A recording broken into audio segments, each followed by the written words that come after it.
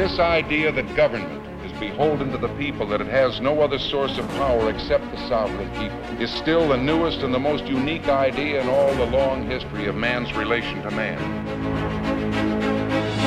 I think that we have a core set of values that are enshrined in our Constitution, in our body of law, that are exceptional.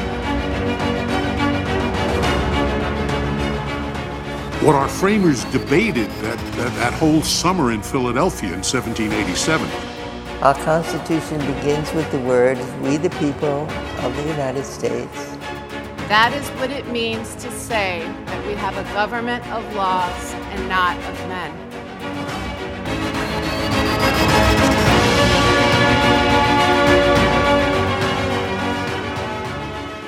Welcome back to Constitutional Conventions, the official podcast of the Yale Law School Federalist Society. My name is Jonathan Feld, and I'll be your host, and we're really excited to have you for our second season of programming. We had a great first run, and we're really excited to be back. And with a new feature, we are back in person, in an in-person studio, with a new host. So Zach Austin, bon voyage, congratulations, and enjoy your life now in Decatur, Georgia. But Rob Capodilupo is the new incoming president of the Yale Law School Federalist Society, and he'll be joining us as our new host. Rob, good to have you. Good to be here, John. Rob, why don't you just tell folks about your past? You're a 3L, you're a really impressive guy, maybe what you're interested in law school and what you're interested in doing. Sure. So as John said, I am the new president of FedSoc, which has been a great experience so far in my 3-day tenure. This summer, I worked at a law firm where I mainly focused on constitutional and administrative issues. I am planning to clerk after I graduate and then hope to continue practicing law at a firm, hopefully back in my hometown of Boston, Massachusetts. And speaking of new talent, we're really excited to have Kirby West here with us in person. Kirby is an incredibly talented lawyer. She's an attorney at the Institute for Justice in Washington, D.C.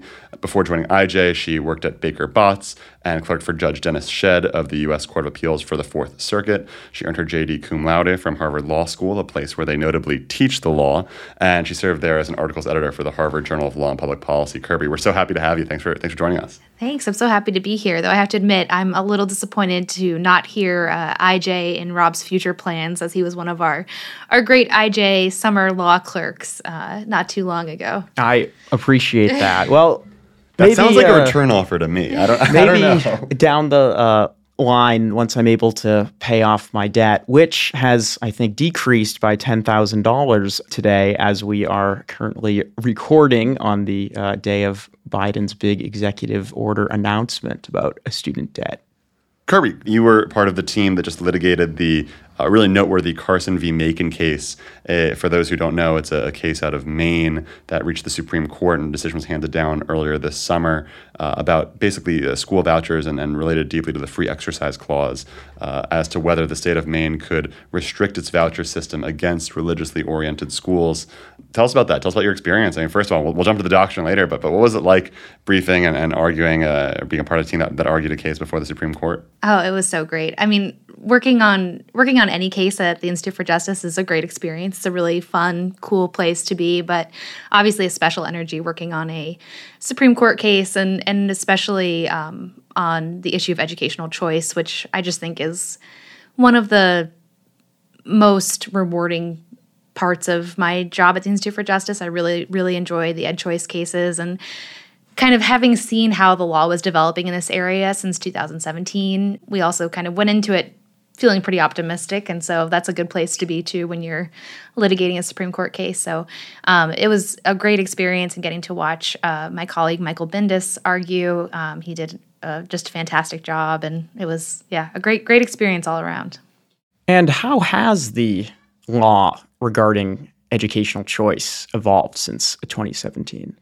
Yeah, so I think it's so interesting now where we're at in educational choice to look back a little bit farther, but back to like the early 2000s, and think that then it was a question of whether or not this was even permissible under the Establishment Clause, which is just wild to think about now. But Zellman versus Simmons-Harris, the case that said the Establishment Clause does not prohibit a state from allowing parents to use state funds for private schools and private religious schools. That's kind of recent case law, and we've just had this massive development since then, starting in 2017 with the Trinity Lutheran case, which of course said that in a program where the state was giving playground resurfacing materials to various groups, they couldn't exclude a daycare center because it was associated with the Trinity Lutheran Church. And then another IJ case followed shortly after, Espinoza versus Montana Department of Revenue, where we had a Montana educational choice program that the state's constitutional amendment, a Blaine amendment that prohibited using any of the funds for the choice program at religious schools. The court struck that down under the free exercise clause. And then, that led us to Carson v. Makin, which you think, having described Espinoza, that would have already been decided, but it was not. I think there's so much that's going on in the free exercise doctrine these days, both in terms of school choice, in terms of the ministerial exception, in terms of other forms of school prayer or prayer in public spaces. I mean, just this term alone, right? We saw Carson, we saw Kennedy, all within the course of 2 weeks or something like that. Just kind of, I don't think there's seismic shifts. I think they are part of a broader progression as the court tries to figure out exactly where it's going in a kind of post-Smith world. But I'm kind of curious to hear what you have to say, which is kind of what's next. What's the next frontier now that Carson has established that it's a free exercise problem if a state bars religious institutions from benefiting under a school voucher program, which, by the way, is the opposite conclusion reached by the Maine Attorney General that kind of led to the fact pattern of the case itself. I'm just kind of curious what you think the next kind of case might look like if you could choose. Yeah. It's an interesting question. I think our focus at the Institute for Justice is pretty limited on the educational choice sphere of this. And this has been the battleground of educational choice for such a long time that we really have been fighting this free exercise battle, these religion clauses battle for a long time. And I think we're kind of looking next of like, what is the next step in specifically educational choice litigation, which I think is a separate question from what you asked. But I think I say that just to say I'm not as much of an expert as you might have gotten on the religion clauses and future litigation, that I don't know how much will be involved in that in future free exercise litigation. But with that caveat, I think, you say it's a post-Smith world. I think how much of a post-Smith world are we living in is going to be kind of the next question. I think hybrid rights cases under Smith will be an interesting thing to keep an eye on. And, will the court overrule Smith, or will the court kind of use the hybrid rights language in Smith to bolster the free exercise clause? I think those battles will be more controversial and the outcomes might be more surprising than what we've seen so far. Because as you said, the chief says this a lot, I think, in his writing about things are, obviously we've overruled this case. It's like, well, nobody else knew this. But in the case of the free exercise clause with Trinity Lutheran and with Espinoza and with Carson, he says several times, this is unremarkable. This is just saying the government has to be neutral towards religion and irreligion, and that's, what these clauses mean. And I think in this case, it's actually true. It is unremarkable. Like, this was just the logical progression of saying discrimination against religion is not okay, and the free exercise clause prohibits it. And if you're going to say that with playground resurfacing, and it's also true with schools, and then you can't, and when we get to Carson, you can't split hairs and say, okay, well, it's not okay if you're discriminating against religion because it's a religious organization or institution, but it is okay if it's because they're doing a lot of religious stuff. Those arguments are just kind of laughable, and I think it's one instance where it's true, just kind of an unremarkable principle that the government cannot discriminate against religion.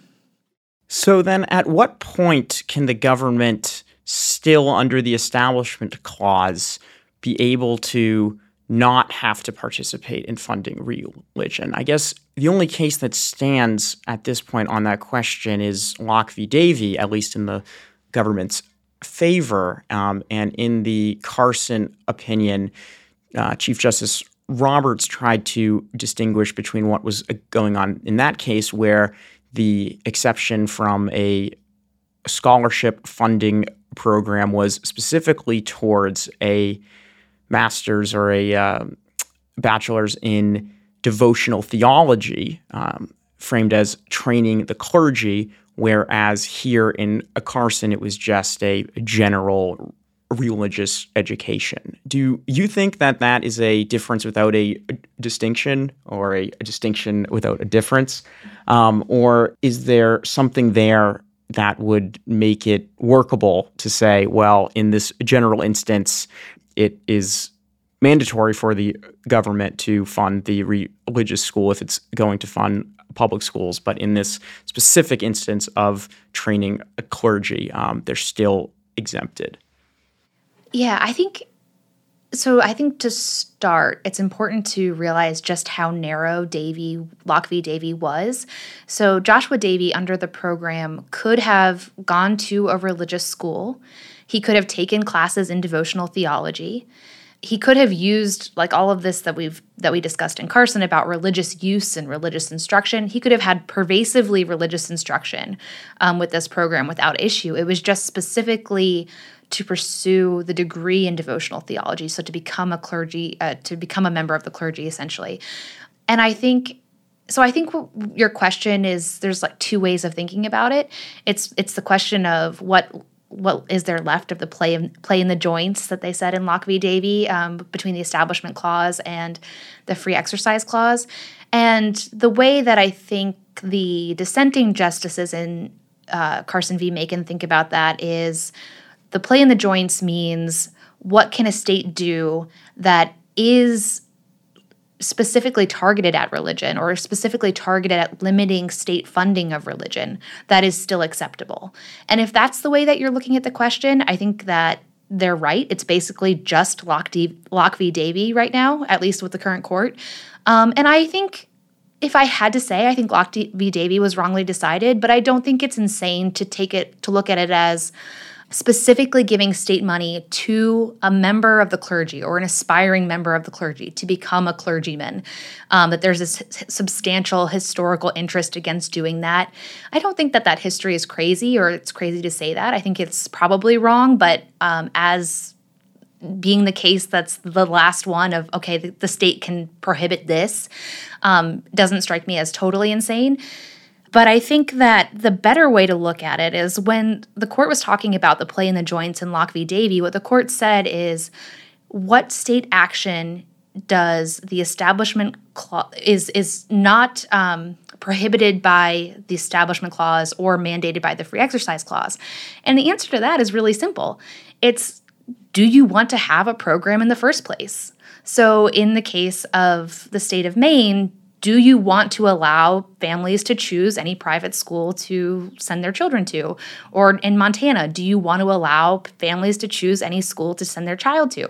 The state by no means has to do that. No state has to adopt an educational choice program. I wish they all would. I think it's a great policy choice, but the Constitution certainly doesn't mandate it. And similarly, in a case like Shurtleff, the city doesn't have to allow any group to use the flagpole to have a flag raised. And so I think that that's a better way of looking at the play in the joints, is like, does the state want to have the program in the first place? And that's a choice they can make. But once the state decides to have a program, it can't say, okay, and now everybody except the religious people get to use this program. This is not really a question, Kirby, but definitely a thought that, as you were speaking, came to mind. We talk about play in the joints as it relates to the for the uninitiated, it's the slippage or the kind of tension between the Establishment Clause and the Free Exercise Clause, which is to say that the state can't inhibit the free exercise of religion, but also it can't itself create an establishment of religion. But there's also a kind of play in the joints in the way we're talking about it between, which I think you alluded to, the free exercise religious education supporters and school choice, school voucher supporters. And I guess this is more of a thought about policy, but the way that people often think about it, especially Americans who live in cities, are you live in the Philadelphia suburbs, like where I'm from, and there are lots of schools that you could choose to go to. You could go to Lower Merion High School, which is a terrific high school. You could go to the local Friends School. You could go to a local private non-denominational school that just teaches in a particular style.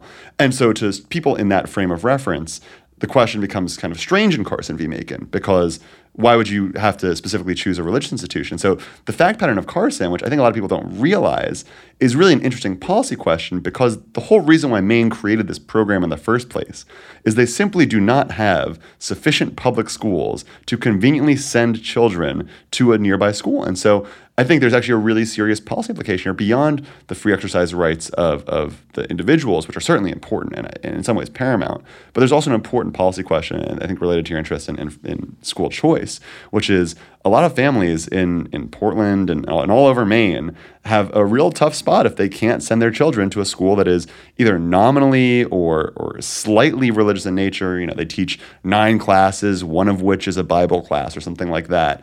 And if the state of Maine is allowed to discriminate on the basis of that one Bible class, then those families have to send their kids hours away to school as opposed to the school down the street. And there's a serious, I guess, policy component to the way that it affects people's lives. That is part of, I think, the school choice movement that is kind of separate and distinct from the free exercise clause and constitutional interpretation, neither of which are better or worse, but they're certainly different. I think as you're talking, it comes out that there is actually a serious play in the joints here in terms of kind of there's a policy component and a constitutional law component, both of which are important in thinking about and realizing how rightly decided Carson v. Makin was. Yeah, definitely. And I think the facts in Carson v. Makin are really interesting in that regard, that like so as a background, since I don't think we covered it, the program, it's not a traditional voucher program. There are many schools in Maine, which is obviously a very rural state. There are many school districts that just do not operate a public high school. And they still have a statutory obligation to provide a public education or provide an education to students at that age group. And not every school district has chosen to do this, but what many school districts have chosen to do is provide tuition to the school of a family's choice. That can be literally any school, or prior to the decision in Carson v. Makin, it could be literally any school. It could be Miss Porter's. It could be a private school in the state of California, which some kids have chosen. It could be, it doesn't have to have curricular requirements that match Maine's public education. It can be single-sex education, which obviously the Maine public education could not be. Literally the only standard was it can't be a religious school. And so as you said, yeah, it really, in such a rural area, it really limits the options of parents when you do that. And you say, oh, well, if you can afford to board your kid at this extremely fancy school and send them to do that, well, you can take advantage of the program. But if you want to send them to the Catholic school down the street or the Jewish day school around the corner, sorry, you're out of luck. You're going to have to keep looking. So, yeah, I mean, and the facts are, I think, particularly compelling that a lot of these religious schools exist because there is not an alternative, and it provides a great resource to families, both religious and non-religious. On the topic of school choice from a more policy standpoint, would you say that coming off of COVID and how much COVID has altered schooling with all the restrictions and at-home learning for all students, would you say that gave a real thrust to the school choice movement? Yes, definitely. In so many ways. I think you're seeing a lot of parents who are extremely frustrated with the school shutdowns and frustrated with how long it took for public schools to figure out how to educate kids in a admittedly very difficult situation. But the influence of the teachers' unions in keeping schools closed, I think there's a lot of frustration at the practical fact that schools were closed for a really long time and it had a negative impact on kids. But also parents kind of got a peek into what their kids were learning in public schools, which was not always what they wanted to see or not always impressive. And on a more positive angle of it, I think COVID also showed us that not one form of education doesn't necessarily work for every kid. And with the technological developments that we have, we can really craft educations that are specific to different kids and, hybrid of electronic learning and in-person learning. And I think we've I'm hoping that this will continue, that we've seen finally some innovation in the educational sphere, which has been lacking for so long because we haven't had educational choice. It has been so dominated by public education. And so I think for both positive and negative reasons, there's just a huge demand right now among parents for more educational freedom and the ability to send their kids to other schools. And we're seeing, a lot of positive things come out of that. Like Arizona has recently adopted a pretty wide-ranging educational choice program that's wonderful, and other states are following suit and adopting various different kinds of choice programs. So I think hopefully we're on the brink of a golden age of educational choice reforms.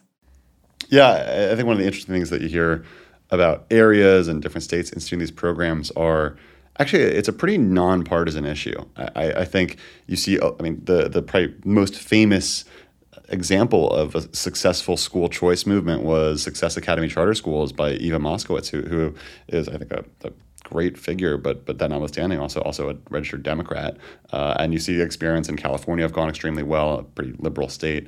And so I think it's quite interesting to see how the politics don't exactly map onto what is otherwise an extremely divisive climate in the United States of America. I think parents recognize what's good for them, what works for them, and what's good for their children. And I think that COVID especially has forced a lot of parents to engage with their children and take a more active role in their education because it was necessary, and not because they were worse before or better now, but just because the nature of Zoom schooling required people to be more involved.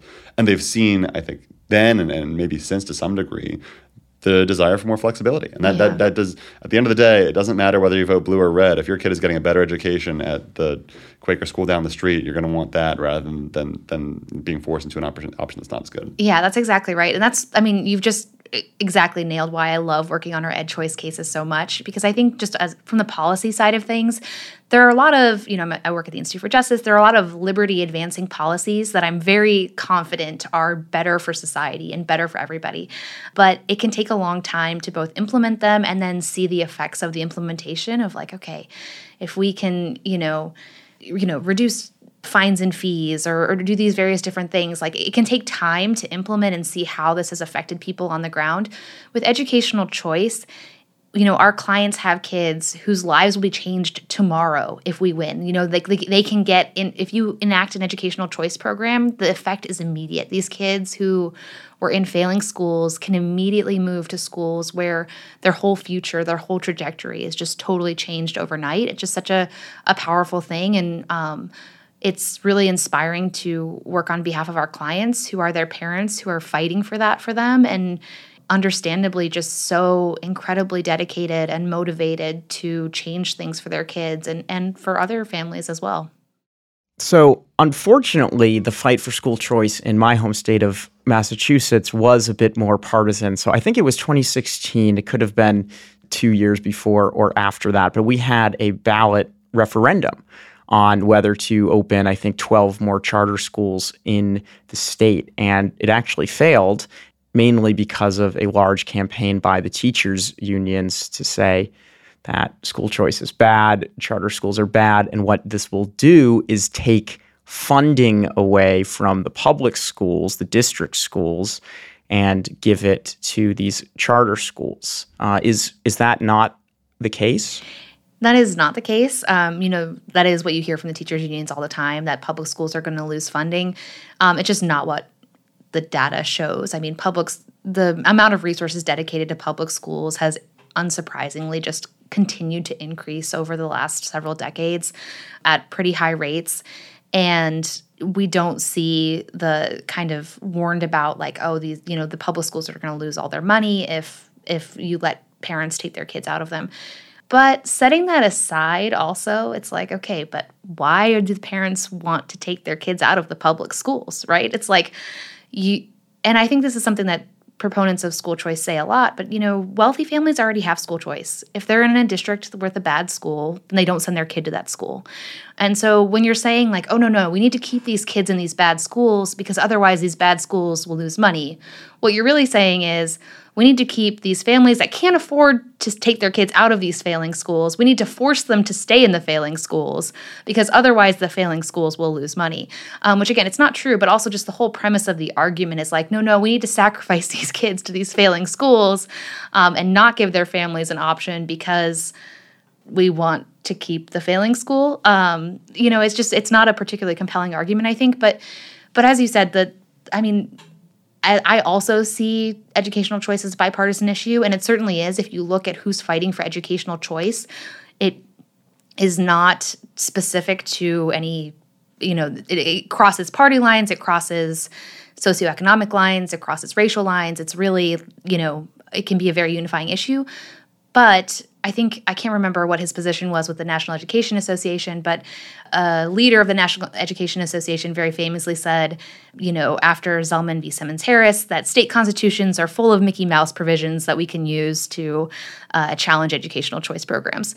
As long as there's teachers' unions, there's going to be opposition to educational choice. That's just a fact. And so I think there will always be work for people like us at the Institute for Justice and other people who are fighting for educational choice to, continue to advocate for families.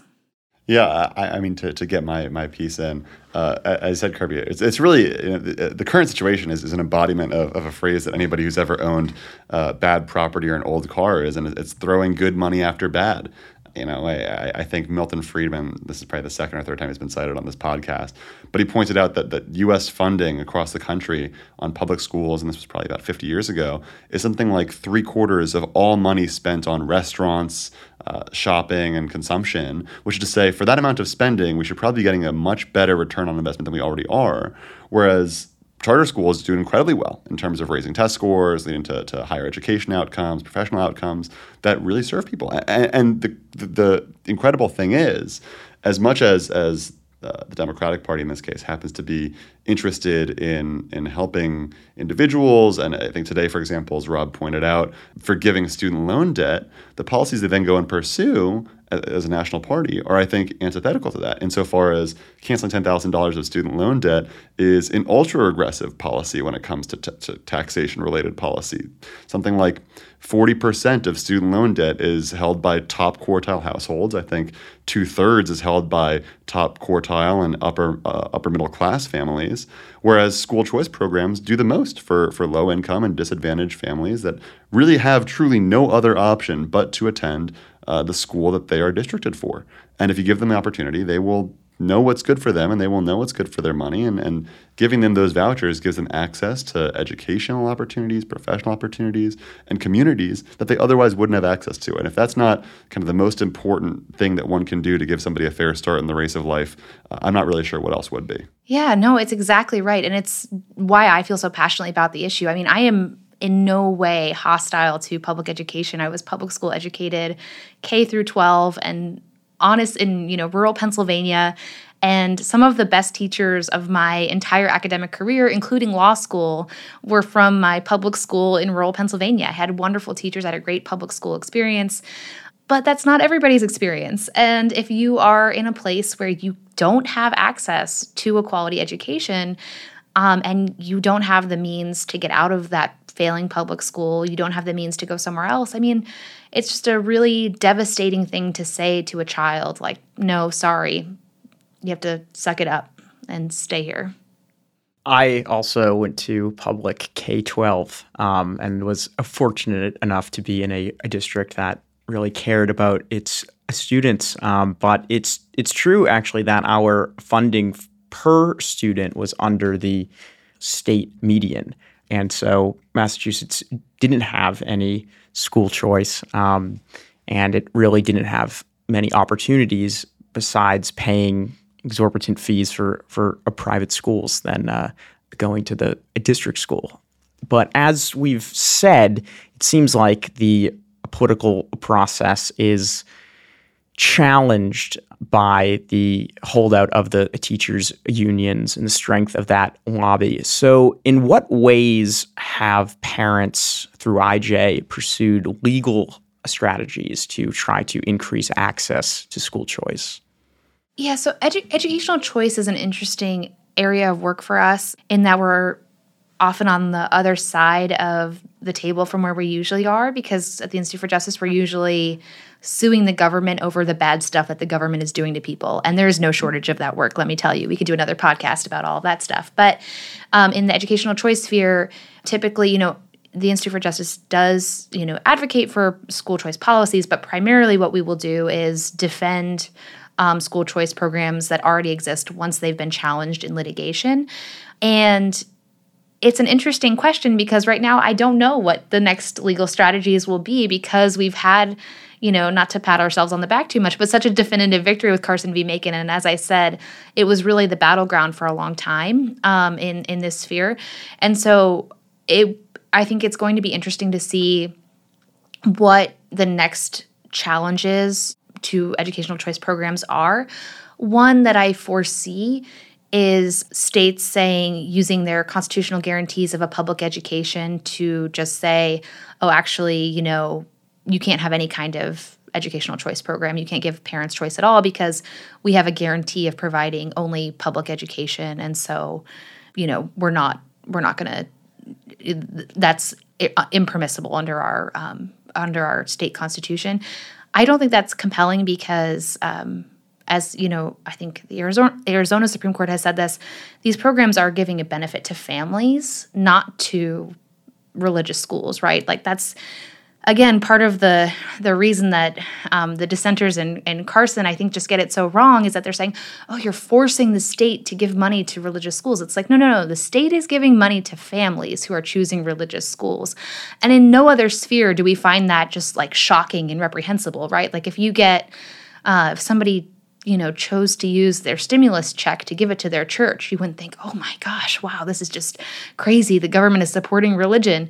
Or, if you used Medicaid at a religious hospital or something like that. Like none of those things are shocking to us. And it's, based on individual choice to use your benefit that you receive as a family or as a child at a religious school. But I can see that being possibly a next kind of legal challenge. But we'll see. I think that's going to be the next couple of years. We're going to start to see what are the next legal challenges to educational choice programs. Kirby, I wanted to ask kind of an unrelated question. And this is because the podcast is listened to by a lot of law students interested about career choices and the different kinds of things one can do with their JD. I was, as we were talking, realized that the three of us are all from Commonwealths, which is a bit strange. You and I from Pennsylvania, Rob from Massachusetts. Obviously, I'm a partisan for the Keystone Commonwealth, I guess. But that has to do with the common good in some ways, not in a legal way, but just in the meaning of the word. And you're now a very accomplished public interest lawyer. And you went to Harvard Law School and did incredibly well there. You started off at a big law firm. I'm just curious to hear about how your career has been different over those experiences, what you valued in each place, how you've come to where you are. Any advice for law students interested in public interest work, either during their summers or their early career? Yeah, well, I live in another Commonwealth now, too. I'm in Virginia, so we're keeping the trend. But this is an open invite to anybody from the Commonwealth of Kentucky to come to the podcast.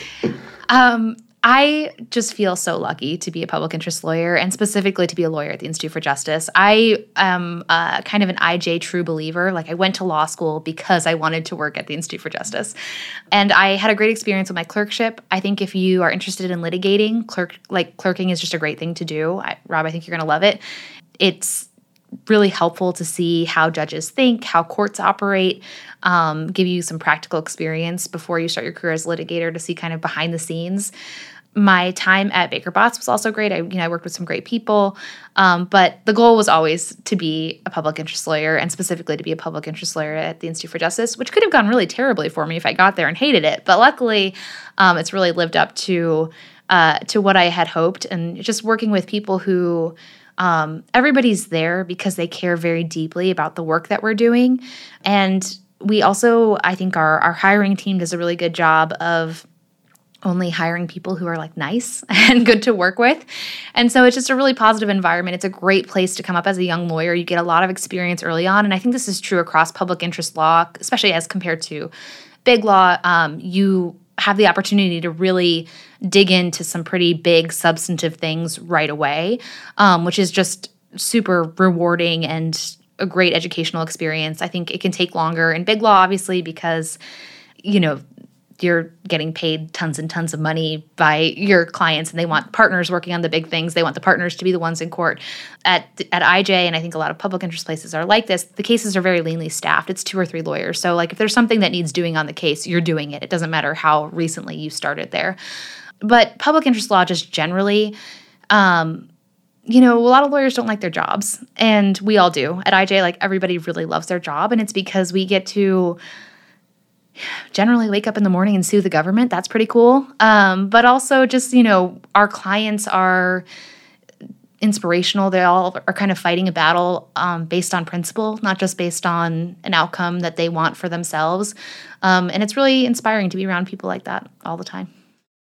Are there any IJ cases that you're working on right now or upcoming for next term that you're particularly excited about? I have a couple. So we have a civil forfeiture class action in Detroit that's kind of heating up a little bit right now that I'm excited about. Well, part of that will be going up on an interlocutory appeal to the Sixth Circuit, the issue of is there a right to a prompt post-seizure hearing after your car's been taken through civil forfeiture? I think that's going to be really exciting.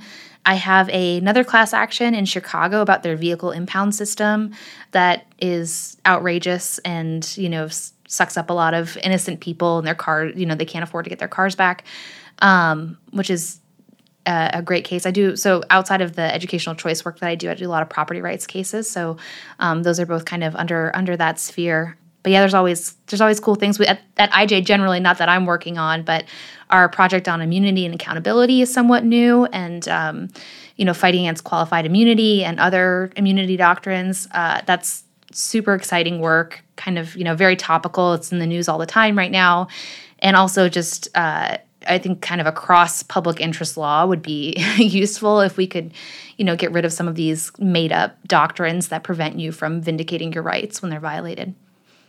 Kirby, this has been an excellent conversation. We have so much to talk about. We could probably stay here for hours, but I'll just say now, thank you so much for joining us and making this first episode of the season so special. Thank you so much for having me.